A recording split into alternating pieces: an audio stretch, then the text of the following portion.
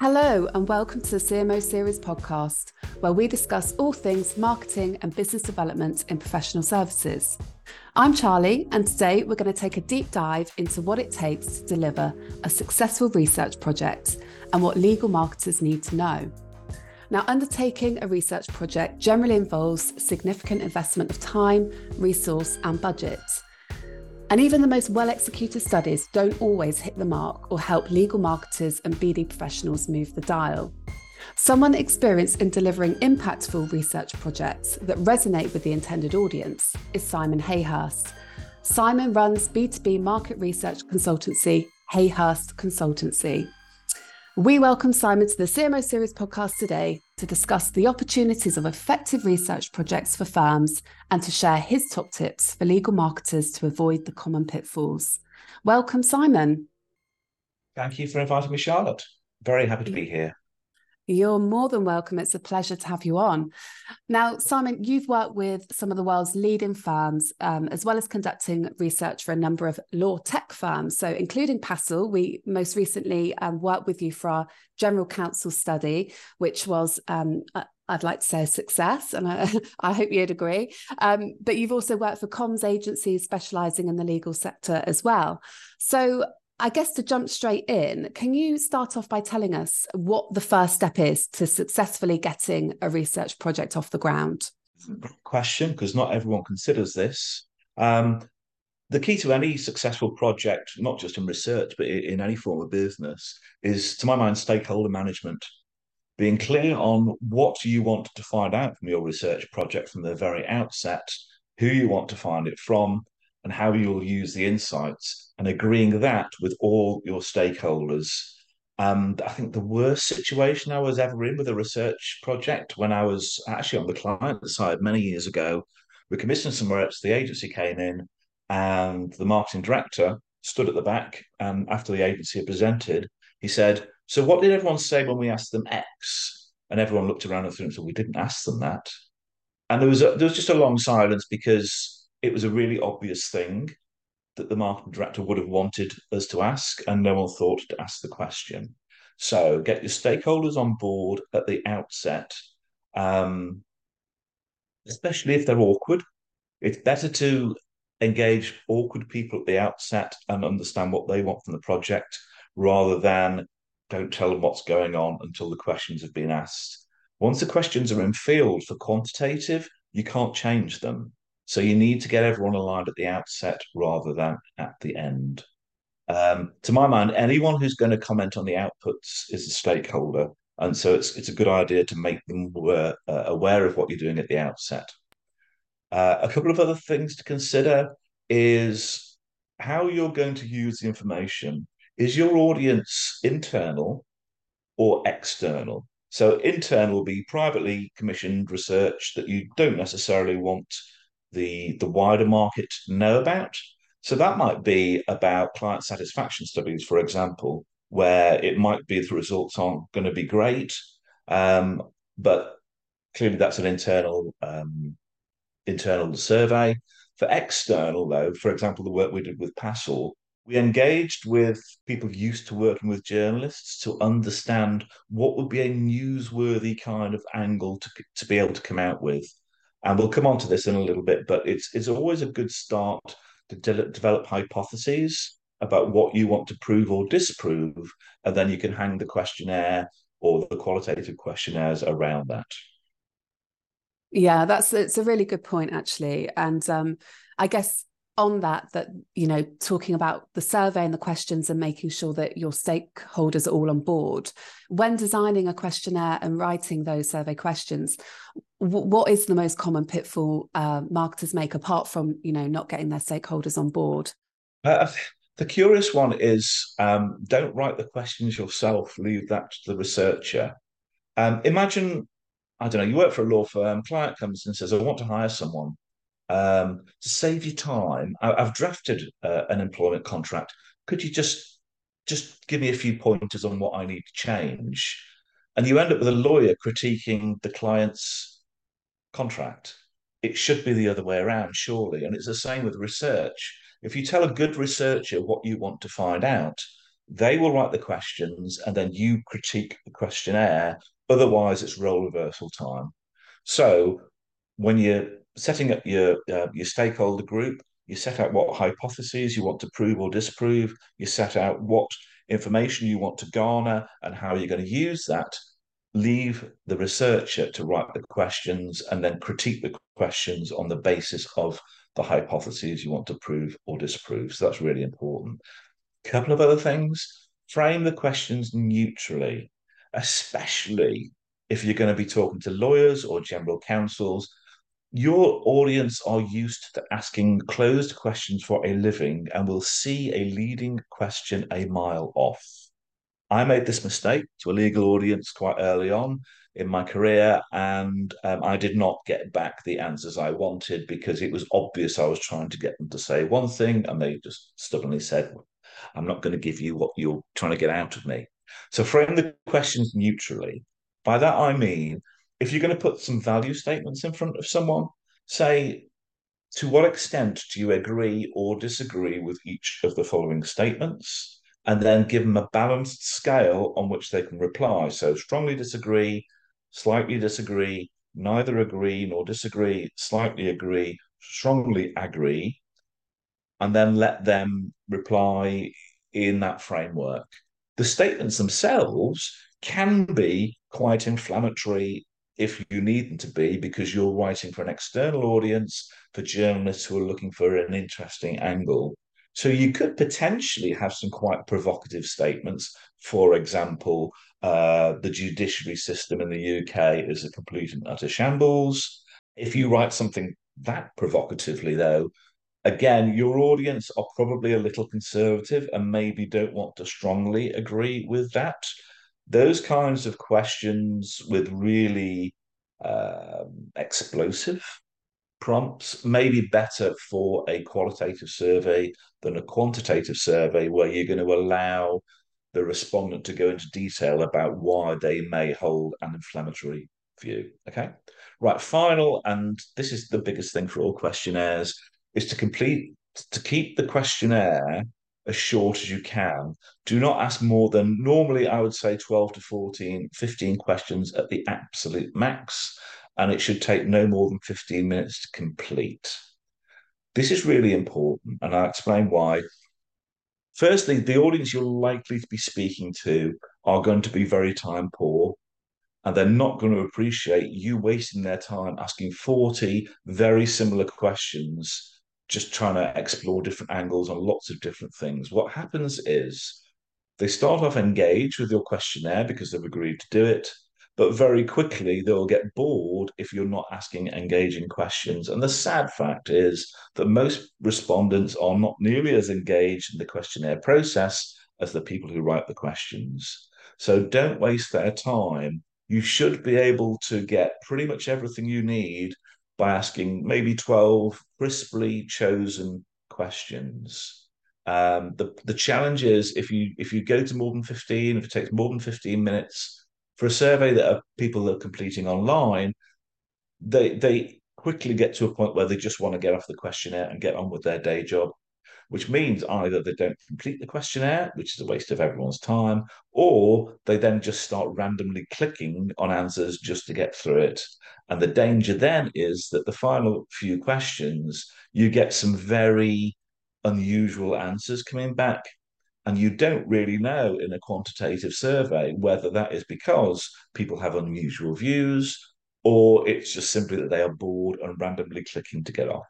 So a good researcher will help restrict you to maybe 12 questions that get you the answers you want, but you don't want to be going longer than 15 minutes to complete. Yeah, I think some really good points there, Simon. Thank you for that. I think it's always tempting from a marketer's perspective to want to ask them the world, but actually having someone like you there to kind of rein it in a bit is super helpful. And like you say, kind of putting yourself in the shoes of the respondent and understanding what they're going to be interested in is really important as well. So I guess once you've got those questions, how should marketers approach profiling and identifying the right people to survey to give them the information they need? Obviously, you mentioned getting the questions right, but do you find that people often go out to an audience that actually aren't the right people to get to get the answer that they're looking for, and how do you approach that in a successful way? Okay, so as a professional researcher, I have a particular methodology for finding the right kinds of people to ask these questions of. So typically what will happen is a client will say, right, Passel said to me, we want to speak to 100 general counsel. We want 50 in the UK. We want 50 in the US. Ideally, we want 80% of the respondents to be coming from large businesses that turn over a minimum of, I think it was $500 million straight pounds a year, depending on whether US or UK, with a sprinkling of businesses that go lower than that, but we tend to want high-end businesses. Now, what I do as a researcher, I work with a fieldwork agency, and I give that brief to them because they find these people for a living. It's what they do. They will then draw down various databases. They'll use things like Dun& Bradstreet's Hoover's database. They may well buy in lists from the Law Society or subscribers to the Lawyer magazine, and overlay that with LinkedIn. And they will use permissioned data. I'm sure the audience will understand the importance of permissioned data to reach out to these people by phone, engage with them over the phone, explain the nature of the questionnaire, how the data is going to be used, what we want them to do, get their permission and engagement, and send them a link to the questionnaire. And by using a fieldwork agency to do that, it means it's done professionally within Market Research Society guidelines. By using permissioned data, we aren't trying to contact anyone who doesn't want to be contacted, which is just a disaster, frankly. If you start breaking GDPR and phoning people up because you've randomly found their information and try and phone them at work and ask them questions, and they are lawyers, you're going to get into trouble very, very quickly. So that's how I work. Now, if you're going to run this yourself, it may well be that you already have a raft of clients who might help you with this research, and therefore you don't have GDPR issues because you can approach them directly because you already have a business relationship with them, so it's fair use. If you want to go out to a wider audience, I would probably, yeah, if it's unknown respondents, I think you probably need to use a fieldwork agency or a researcher who works with a fieldwork agency to get your respondents. Believe me, if you try and do it yourself, it's a lot of legwork. Yes, that makes total sense. And you mentioned having the hypothesis at the outset of the project. But once you have that list of people that you want to go out to with the survey, how important is it that you have a hypothesis about that intended audience? I think it serves three purposes. Firstly, to get the stakeholders to agree what it is you're trying to prove or disprove. And I think particularly in the law firm sector, it's not a guilty, not guilty verdict, but it's almost a proven, not proven. And I think the concept of hypotheses, whether they're going to be able to prove or disprove a theory, is something that's readily understood. So, in terms of engagement with your stakeholders, I think that's important. I also think it's quite useful when engaging the respondents to say, if you want to identify the name as your law firm or my client, is interested in finding out the extent to which these things are true within the London legal landscape or within the commercial sector you work in or whatever it is, because it helps to give context to what you're looking to discover. And I think it encourages participants to want to participate because they have strong views on it. If they have no view on it, you're not going to get very rich data from it. So being able to engage with your potential respondents and tell them the sorts of things you're looking to prove or disprove, I think helps with engagement. It also helps when you finally come to write up your findings because you have a structure, a framework on which you can write the findings. It's not just, we asked these 10 questions and here's the 10 things we found from it. You can certainly go into that detail, of course, but you'll start finish by saying, we attempted to prove or disprove these 4 things, these 6 things, or what have you. And you can take each of those hypotheses in turn and use the data and the insights to talk about whether you've proven or not proven those things. And that's pretty useful, particularly if you're going externally. If you want the press to take an interest, then by choosing hypotheses that are current, and newsworthy, you're much more likely to get the press to pick up on what you're saying and what you're proving or not proving. Because journalists aren't just going to say, this company have produced a report, here it is, do your worst. They usually want an angle. And if that angle can be proven or comprehensively disproven, then you've got a viewpoint that they can go to market with and talk around. And I think for where you want to get press coverage, having a viewpoint going in to the research and having that viewpoint proven or disproven is actually quite an interesting and useful and valuable thing for the press to get hold of. And I guess on top of everything you've just mentioned there, when it comes to analysing the findings from that survey, what should be front of mind aside from, having that hypothesis and having potentially those headlines to go to the media with? What else should they be thinking about? I think it's just the freshness of the angle. If you look at the outset around what stories are running in the press, having something that just confirms what everyone already knows isn't going to get traction. It's almost worth talking to a journalist or a PR expert about what current issues are and what is newsworthy currently and what it would be great to be able to prove or disprove or explain your company's viewpoint on. And so having something fresh to go to market with, I think is a very important thing to keep in front of mind when you're actually commissioning the research. Proving what everyone already knows isn't really very much use at all. No, absolutely not. No, that's great. Thank you, Simon. So how should marketers, once they have all that brilliant research, how should they be thinking about presenting their research findings externally? And again, should this be something that's agreed from the outset with stakeholders, or can they kind of be a bit more organic once they have those findings? I think that the work that we did together, Passel, in terms of how General Counsel consume their content was very clear. For example, General Counsel are time poor.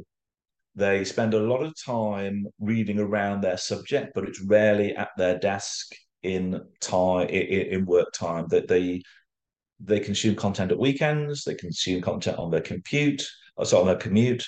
They consume content on their phones. They listen to podcasts. They view webinars. So ideally, you want content that can work in a multimedia environment. So not just a string of numbers and tables, but audio, visual, as in webinar, content helps. It's always useful to have a blend of qualitative and quantitative. You can't always do quant. So if quantitative, you generally need at least 100 people responding for it to have any statistical robustness. So to take an extreme example, if you wanted to do a survey of people who've walked on the moon, there's only 12 of them in the history of humanity, and I think only 10 of them are still alive. So you can't do quant then. So you would use qualitative to get in-depth views rather than quantitative to get overall views. If there are enough people to do quantitative, it's always helpful to augment that with some qualitative quotes. And again, we did this on the Passel survey. Yep, we did quant with 100 general counsel, but then we also spoke to probably about a dozen subject matter experts in the field. And quant is very good at finding out what, and the qual is very good at finding out why. So what we did with the Passel survey was, right, we've got the results. 100 people have told us these things. Now let's go out to subject matter experts in the market and say, this is what the market is saying. What's your view? Why do you think people do this or disagree that or what have you? And it's really useful to be able to have external qualitative quotes to explain what the quantitative numbers say. And then ideally, you'd augment that with what senior management within your firm think about what those results say. So this is our law firm. This is what we've gone to the market. This is what it's telling us. This is what subject matter experts are saying about it, and this is our law firm's view, or this is our accountancy firm's view, what have you, about what the market says, because that then allows your firm to set itself up as being a subject matter expert on the subject at hand. You name the partners within the firm who are voicing their opinions. So it's clear that it's not just a corporate view. There are individuals within your firm that have expertise in these particular issues and have a strong commercial viewpoint about what the market generally is thinking. So it's not just words, and it's not just numbers, and it's not just pictures, and it's not just recordings. It's all those things together make for a really, really powerful, newsworthy output that give your marketing team mileage. And again, if you consider this at the outset, when you're doing your stakeholder management, your project setup, then you can consider those new timelines. Okay, it's going to take us X weeks to do the quantitative. Let's build in 2 weeks at the end to do qualitative, and then interviews, podcasts, webinars, etc. The full media mix. Yeah, I think that's a really interesting point. And you talked about having a mix of both gives you that fresh angle, as you mentioned before. Having those kind of opinions as well from the firm, and being able to comment on what those findings actually mean, is what makes that piece of research different and unique in the market. So I think that's really insightful, and I'm sure very helpful to our listeners as well. So thank you for that, Simon. We're actually on to our final question of today. And knowing you, Simon, this is probably going to be a hard one to answer, because we're going to ask you, aside from all the other brilliant tidbits of information that you've given us today, what would be your one piece of advice to any professional services marketers looking to undertake a research project?